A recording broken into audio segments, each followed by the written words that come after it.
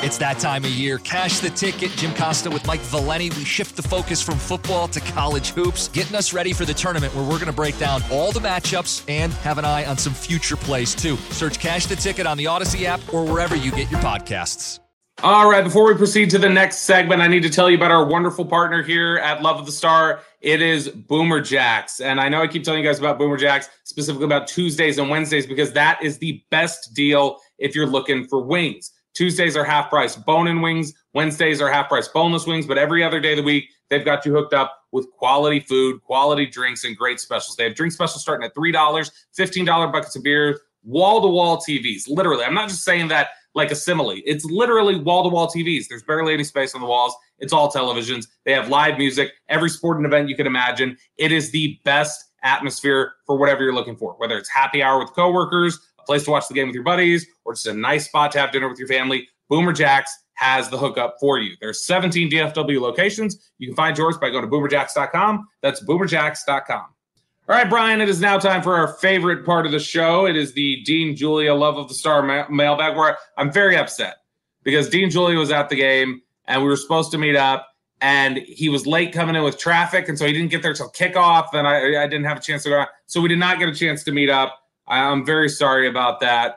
But Dean, Julie, when you come I blame that on you. I don't blame that on him. It's honestly, I think everything can be traced back to me, to be honest. But because of that, Brian, I'm going to include a Dean Julia question in the Dean. Let's go with it. Go with it. Yeah. Okay. Let's see here. First question here from Dean Julia. Do you think Schultz to Ferguson plus Hendershot will be a smooth transition next year? Ferguson makes big plays, but we know how much trust Dak has in Schultz. I think Dak has a lot of trust in every single one of those tight ends in that room. I think where the transition you want it to be a little better is I think the tight ends were blocking a lot better in the first 3 quarters of the season than they had the last 4 or 5 games. I'm going to ask you a question from the Dean Julia mailbag. Hit me. If you could franchise one, you get to franchise Schultz again, or you get to franchise Pollard? And I have to lose the other, or I can work out an extension? You only get to keep one. I know that people think it sounds great. Schultz. This is terrible radio, by the way.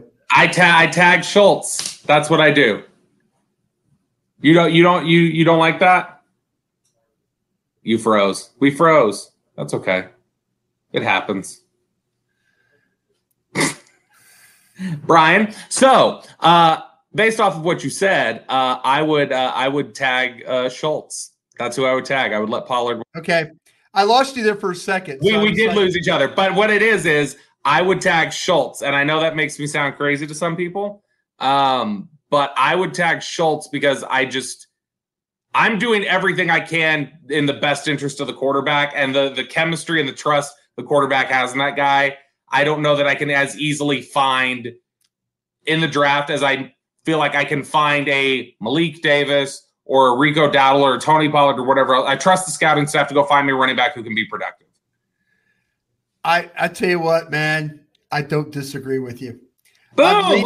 We're agreeing on everything today. I hate the fact that I'm agreeing with you, but you know what? Dalton Schultz has become, and I know he got the holding call, and that's just not his. He's been a good blocker this year. He has for the most part.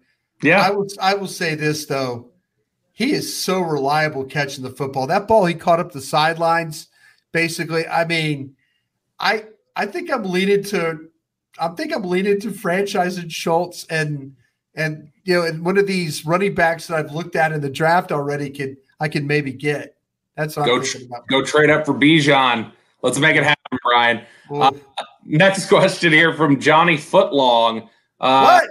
Dan Quinn went back to moving Micah around last night. Worked well against this running attack in San Francisco. Might we see more of him at linebacker?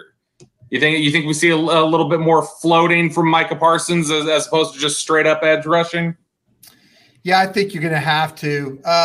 Well, I'm going to look forward to as we tape this on Tuesday night to watch the 49ers. I'm interested to see, Trent Williams is just a bad man. I mean, a bad man. He's still at the very top of his game. Yeah, God, he's just so good. So I'm really curious. I would do everything in my power to probably keep Micah from not rushing him. I would. I mean, I'm sorry. I'm going to sacrifice some Fowlers and guys like that along the way to maybe keep Micah clean in this game and see if I can, McGlinchey, I need to see how he's playing. We'll see how this 49er front is. Maybe there's a spot or two that you can match up, but I would keep moving him around if I could.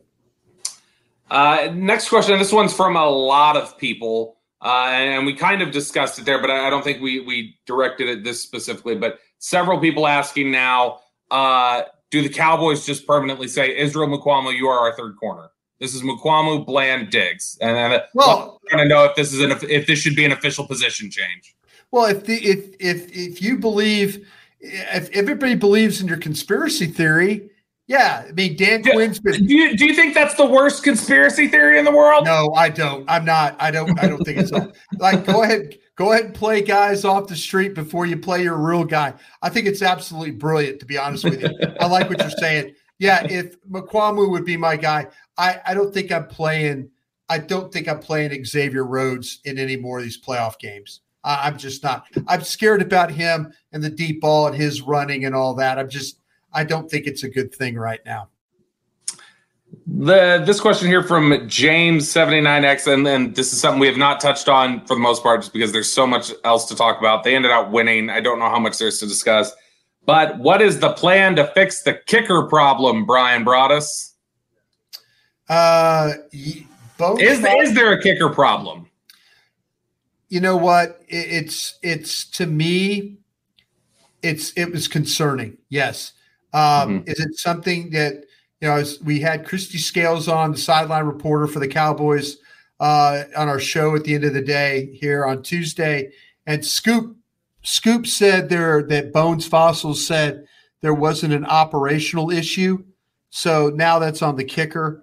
There was things, and you should go back and listen because she was breaking it down about like Brian Anger, like putting down White a spot to put the ball down. The Craig Wolderstadt, they moved the spot. They said, no, you can't do that. I was going to say that the league had sent out a memo this week that was right. So there's this whole big thing going on. Do you want to know if that affects them or not? I checked with my gang of 7 on the waivers today. There were no workouts listed. I don't think they're going to bring anybody in. Mike McCarthy sounded like today that they weren't going to bring anybody in. So I think it's going to be a matter of go out there, try and work through some things. I'm so happy he made the last extra point, though. If you miss that, my God, that now you're in a bad spot. That guy in the 3 years he has been in Dallas, 2018, 19, and 2022.